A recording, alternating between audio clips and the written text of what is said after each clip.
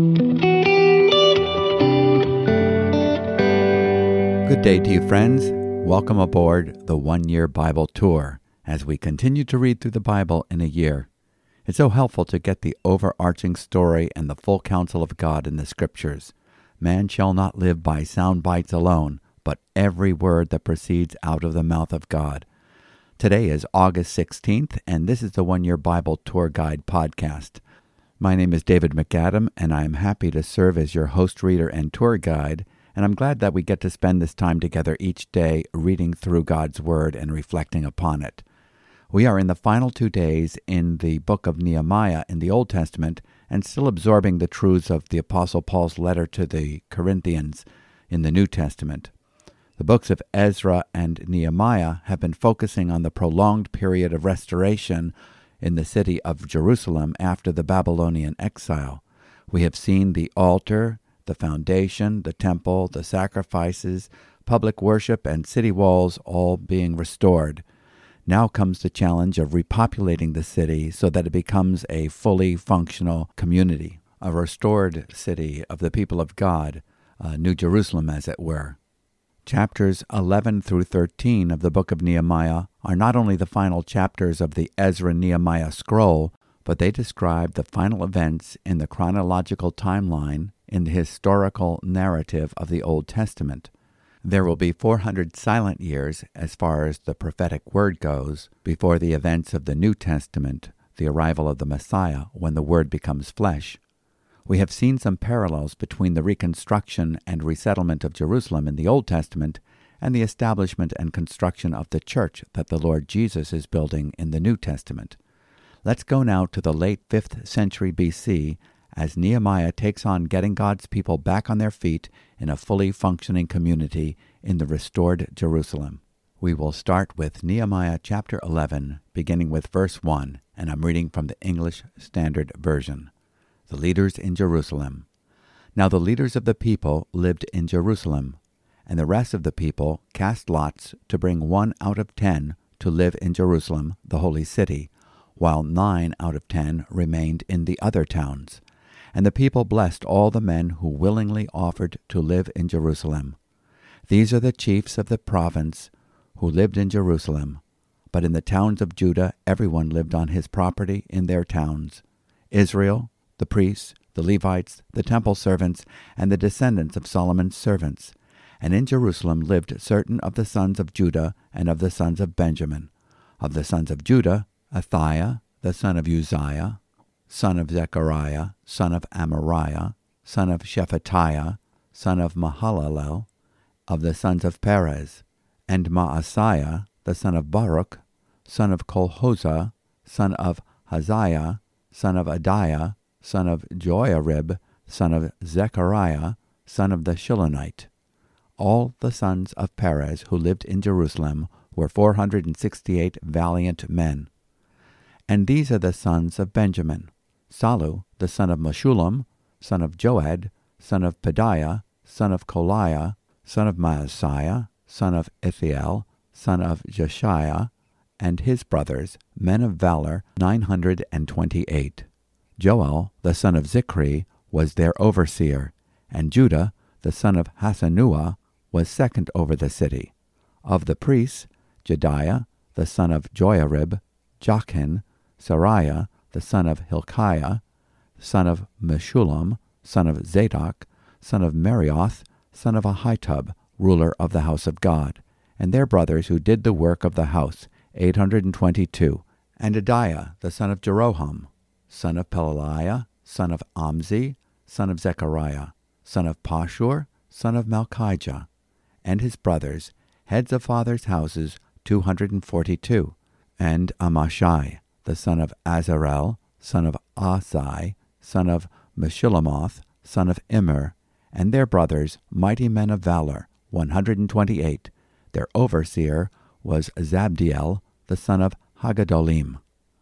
And of the Levites, Shemaiah, the son of Hashub, son of Azrikam, son of Hashabiah, son of Buni, and Shabbathai and Jozabad, of the chiefs of the Levites, who were over the outside work of the house of God, and Mattaniah, the son of Micah, son of Zabdi, son of Asaph, who was the leader of the praise, who gave thanks, and Babukiah, the second among his brothers, and Abda, the son of Shemuah, son of Galal, son of Jeduthun.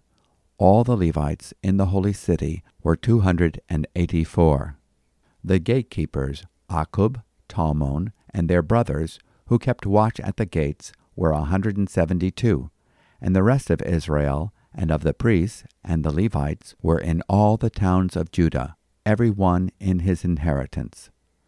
But the temple servants lived on Ophel, and Ziah and Gishpa were over the temple servants. The overseer of the Levites in Jerusalem was Uzzi, the son of Bani, son of Hashabiah, son of Mattaniah, son of Micah, of the sons of Asaph, the singers over the work of the house of God, for there was a command from the king concerning them, and a fixed provision for the singers, as every day required. And Pethahiah, the son of Meshezabel, of the sons of Zerah, the son of Judah, was at the king's side in all matters concerning the people. Villages outside Jerusalem. And as for the villages, with their fields, some of the people of Judah lived in Kiriath Arba and its villages, and in Dibon and its villages, and in Jekabzeel and its villages, and in Jeshua, and in Moladah, and Bethpelet, in Hazar-Shual, in Beersheba and its villages, in Ziklag, in Makana and its villages, in En-Rimmon, in Zorah, in Jarmuth, Zanoah, Adullam, and their villages, Lachish and its villages, and Azekah and its villages. So they encamped from Beersheba to the valley of Hinnom. The people of Benjamin also lived from Geba onward, at Michmash, Aijah, Bethel and its villages, Anathoth, Nob, Ananiah, Hazor, Ramah, Gittaim, Hadid, Zeboim, Nebalat, Lod, and Ono, the valley of craftsmen. And certain divisions of the Levites in Judah were assigned to Benjamin. Priests and Levites, chapter 12. These are the priests and the Levites who came up with Zerubbabel, the son of Shealtiel, and Jeshua: Sariah, Jeremiah, Ezra, Amariah, Malluch, Hattush, Shechaniah, Rehum, Meremoth, Iddo, Genethoi, Abijah, Mijamin, Maadiah, Bilgah, Shemaiah, Joiarib, Jediah, Salu, Amok, Hilkiah, Jediah. These were the chiefs of the priests and of their brothers in the days of Jeshua.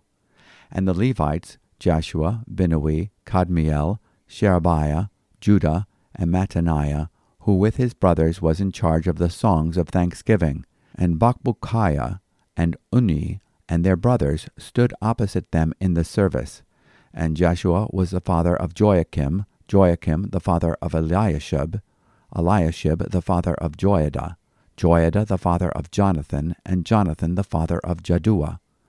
And in the days of Joachim were priests, heads of fathers' houses, of Sariah, Meriah, of Jeremiah, Hananiah, of Ezra, Meshullam, of Amariah, Jehohanan, of Malluchi, Jonathan, of Shebaniah, Joseph, of Harim, Adnah, of Merioth, Hilkai, of Iddo, Zechariah, of Ginnethon, Meshullam, of Abijah, Zikri, of Miniamin, of Moadiah, Piltai, of Bigah, Shammua, of Shemaiah, Johonathan, of Joirib, Mattanai, of Jediah, Uzzi, of Salai, Kalai, of Amok, Eber, of Hilkiah, Hashabiah, of Jediah, Nethanel. In the days of Eliashib, Joiada, Johanan, and Jaddua, the Levites were recorded as heads of fathers' houses. So too were the priests in the reign of Darius the Persian. As for the sons of Levi, their heads of fathers' houses were written in the book of the Chronicles until the day of Johanan the son of Eliashib. And the chiefs of the Levites, Mashabiah, Jerebiah, and Jeshua the son of Kadmiel, with their brothers who stood opposite them, to praise and to give thanks according to the commandment of David, the man of God, watch by watch.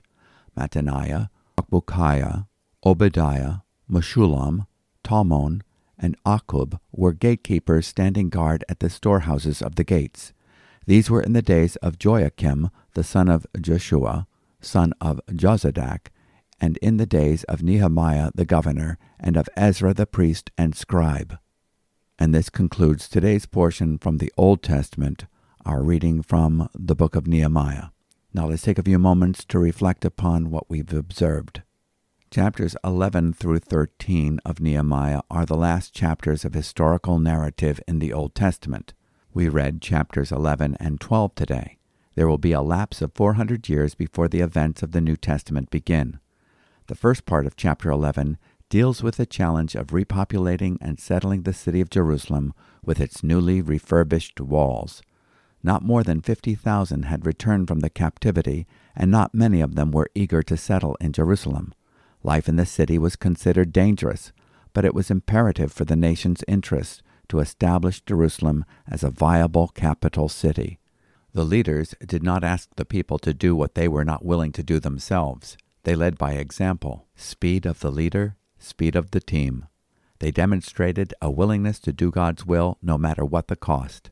They chose to model what it meant to be part of Jerusalem's repopulation program and chose to settle in the city rather than the more peaceful country life on their ancestral lands. 1 out of 10 adult males and their families were drafted by lottery to live in the city. Some volunteered. The people commended all the men who volunteered to live in Jerusalem. Nehemiah chapter 11, verse 2. Why rebuild the city walls if you're not willing to live there? We might ask ourselves, are we willing to commit ourselves to serve God's purposes when it is not the most convenient and comfortable option? Would you be willing to move to strengthen the work of the Lord and extend the witness of the gospel? The provincial leaders who settled in Jerusalem are listed. It is interesting that the Levites had the least number of volunteers staying in the city, 284. In Joshua chapter 21, they had been assigned 48 cities, so they could have legitimately lived outside Jerusalem. The descendants of Perez of Judah were 468 able-bodied men. Of Benjamin, 928. The priests descending from Ahitub numbered 822. They were appointed to carry out the work of the temple. There were 172 gatekeepers recruited to serve on the security team. All the rest of the Israelites settled on their ancestral properties. Singing continued to be a speciality of the family of Asaph. His descendant, Uzzi, was the music director of the choir in Jerusalem and supervised the daily activities of the singers. This likely meant daily choir practice. It is wonderful to see these people settling in the lands inhabited by the giants that once intimidated them. In Nehemiah chapter 11, verse 25, and Joshua chapter 14, verse 15, David had appointed 24 divisions of priests to serve in the temple. In 1 Chronicles chapter 24, verses 7 through 19, only 22 leaders of these divisions are listed in Nehemiah chapter 12 as having returned from Babylon with Zerubbabel 100 years earlier, in 538 BC. Perhaps it was not possible to fulfill all of David's desired number of divisions. Eliashib, who is the high priest in Nehemiah's day, in chapter 12, verse 10, is the grandson of Jeshua, the high priest, who returned to Jerusalem with Zerubbabel from the exile, in Ezra chapter 2, verse 1. Now let's go to our reading from the New Testament, 1 Corinthians chapter 10, verses 14 through chapter 11, verse 2. Therefore, my beloved, flee from idolatry. I speak as to sensible people. Judge for yourselves what I say. The cup of blessing that we bless, is it not a participation in the blood of Christ? The bread that we break, is it not a participation in the body of Christ? Because there is one bread, we who are many are one body, for we all partake of the one bread. Consider the people of Israel. Are not those who eat the sacrifices participants in the altar? What do I imply then? That food offered to idols is anything, or that an idol is anything? No, I imply that what pagan sacrifice they offer to demons and not to God. I do not want you to be participants with demons. You cannot drink the cup of the Lord and the cup of demons. You cannot partake of the table of the Lord and the table of demons. Shall we provoke the Lord to jealousy? Are we stronger than he? All things are lawful, but not all things are helpful. All things are lawful, but not all things build up. Let no one seek his own good, but the good of his neighbor. Eat whatever is sold in the meat market without raising any question on the ground of conscience, for the earth is the Lord's and the fullness thereof. If one of the unbelievers invites you to dinner, and you are disposed to go, eat whatever is set before you, without raising any question on the ground of conscience. But if someone says to you, "This has been offered in sacrifice," then do not eat it, for the sake of the one who informed you, and for the sake of conscience. I do not mean your conscience, but his. For why should my liberty be determined by someone else's conscience? If I partake with thankfulness, why am I denounced because of that for which I give thanks?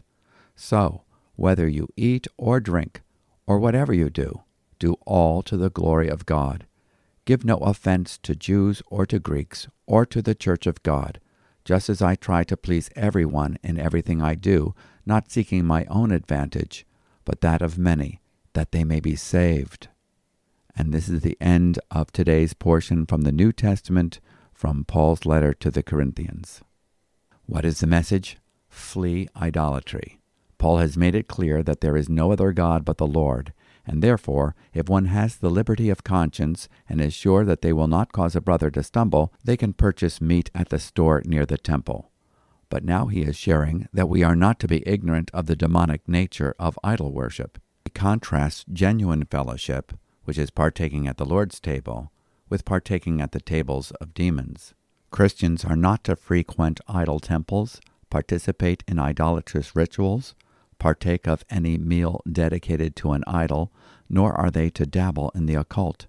Idols are not God, but demons are real. In coming to Christ, we have been made partakers of that which is holy. We remember that our new covenant relationship with God was ratified with the blood of Jesus. He paid the full price of our sin debt, that we might be released from our obligation to pay its wages ourselves. We are now partakers of his life and have communion with him and members of his body, the church. Since there is one bread, we who are many are one body, for we all partake of the one bread.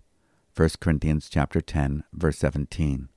We must recognize that Christ's finished work of redemption is the ground of our unity. For us to live is Christ. We all live by this one life. There is another reason for the Corinthians to give pause before eating meat that has been sacrificed to idols. They must not give the impression to others that they are partakers of demonic worship. If others are made aware of the fact that you are eating meat dedicated to demons, you are identifying yourself as a demon worshiper and not a worshiper of Christ. We have modern-day applications. While physical stretching in itself may be therapeutic, the very name and origin of yoga, meaning yoked in union with universal consciousness of Brahman, and is inextricably linked to the demonic practices of Hinduism. The sun salutation postures in yoga have symbolic meaning in ritual of giving worship to the sun god, equivalent to Baal in the Bible. To say you practice Christian yoga is equal to saying that you are practicing Christian Hinduism. There can be no such hybrid. In 1 Corinthians 10, verses 20 through 21, "No, but I say that the things which the Gentiles sacrifice, they sacrifice to demons and not to God. And I do not want you to become sharers in demons. You cannot drink the cup of the Lord and the cup of demons. You cannot partake of the table of the Lord and the table of demons." Paul sums up a good rule for our behavior. We should do all things for the glory of God and the gospel good of others. In 1 Corinthians chapter 10, verse 31, "Whether then you eat or drink or whatever you do, do all to the glory of God." Amen. Let's go on now to the book of Psalms, the Bible songbook, and we will be reading Psalm 34, verses 11 through 22. Continuing our reading from Psalm 34, beginning with verse 11. "Come, O children, listen to me. I will teach you the fear of the Lord. What man is there who desires life and loves many days, that he may see good? Keep your tongue from evil and your lips from speaking deceit. Turn away from evil and do good. Seek peace and pursue it. The eyes of the Lord are toward the righteous, and his ears toward their cry. The face of the Lord is against those who do evil, to cut off the memory of them from the earth. When the righteous cry for help, the Lord hears and delivers them out of all their troubles. The Lord is near to the brokenhearted and saves the crushed in spirit. Many are the afflictions of the righteous, but the Lord delivers him out of them all. He keeps all his bones, not one of them is broken. Affliction will slay the wicked, and those who hate the righteous will be condemned. The Lord redeems the life of his servants. None of those who take refuge in him will be condemned. Let's take a few moments to reflect upon what we have just read. Come, you children, listen to me. I will teach you the fear of the Lord. Psalm 34, verse 11. This is what we need to learn while we are young. God is to be revered for who he is. He is the supreme authority. He is our all-good, all-wise, all-just, and holy God, creator of heaven and earth. This holy recognition of God, the healthy fear of the Lord, will give us that extra restraint from lashing out foolishly with our tongues or acting out with our selfish impulses. The eyes of the Lord are toward the righteous, and his ears are open to their cry. The face of the Lord is against evildoers, to cut off the memory of them from the earth. In verses 15 and 16, there are so many wonderful promises in this psalm. The Lord is near to the brokenhearted and saves those who are crushed in spirit. In verse 18, many are the afflictions of the righteous, but the Lord delivers him out of them all. In verse 19, the Lord redeems the soul of his servants, and none of those who take refuge in him will be condemned. In verse 22. What a great promise that is. For our next stop on our Bible tour, we go to the book of Proverbs, and we draw out from the treasure chest of wisdom, verses 14 and 16 of Proverbs chapter 21. Proverbs 21, verses 14 and 16. A gift in secret averts anger, and a concealed bribe, strong wrath. When justice is done, it is a joy to the righteous, but terror to the evildoers. One who wanders from the way of good sense will rest in the assembly of the dead. Showing kindness, giving a secret gift, can soften anger and turn away wrath. This proverb does not condone bribery, but merely states an observable truth. Your sincere actions can subdue anger. Those who recognize the righteousness of the Lord will rejoice in just and equitable decisions. Those who are wicked and oblivious to the righteousness of God will see justice as an impediment to having their own way. Hopefully, the administration of just punishment for wrongdoing will serve as a warning and cause those who practice evil to fear God and repent. Verse 16 is another way of stating that there are many ways that seem right to a man that end up in death, a thought that is repeated in Proverbs chapter 14, verse 12, and chapter 16, verse 25. Let's take what we've gleaned from our reading today to the Lord in prayer. Lord, we stand in awe as we consider the perfection of your ways. We marvel at your patience as you work all things together for the good of your purposes to those who love you and are called into fellowship with you through the gospel. We celebrate your goodness with joyful praise and worship. Keep us willing to go where you believe we can be most useful. Forgive us for retreating to our comfort zones. Not our will, but your will be done. We need not fear calamity, for you have proved yourself to be true to your promise. Many are the afflictions of the righteous, but you deliver them out of them all. We give you praise and thanks in Jesus' name.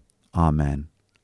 I trust that you're encouraged by reading the record of God's unfailing love throughout history and his promises to those who are in covenant with him through the gospel. We truly are blessed to know the finished work of Jesus Christ, his perfect redemption, and none of those who take refuge in him will be condemned. There is therefore now no condemnation to those who are in Christ Jesus. So until next time, may the good news of God's grace be filling your spirit with joy. If you have any questions or comments, we'd love to hear from you. You can write us at podcast@newlife.org.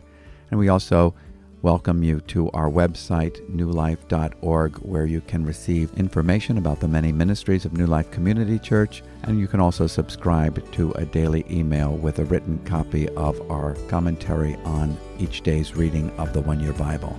Let's meet together tomorrow for more reading of the One Year Bible. Until then, may the peace of the Lord be with you. Shalom.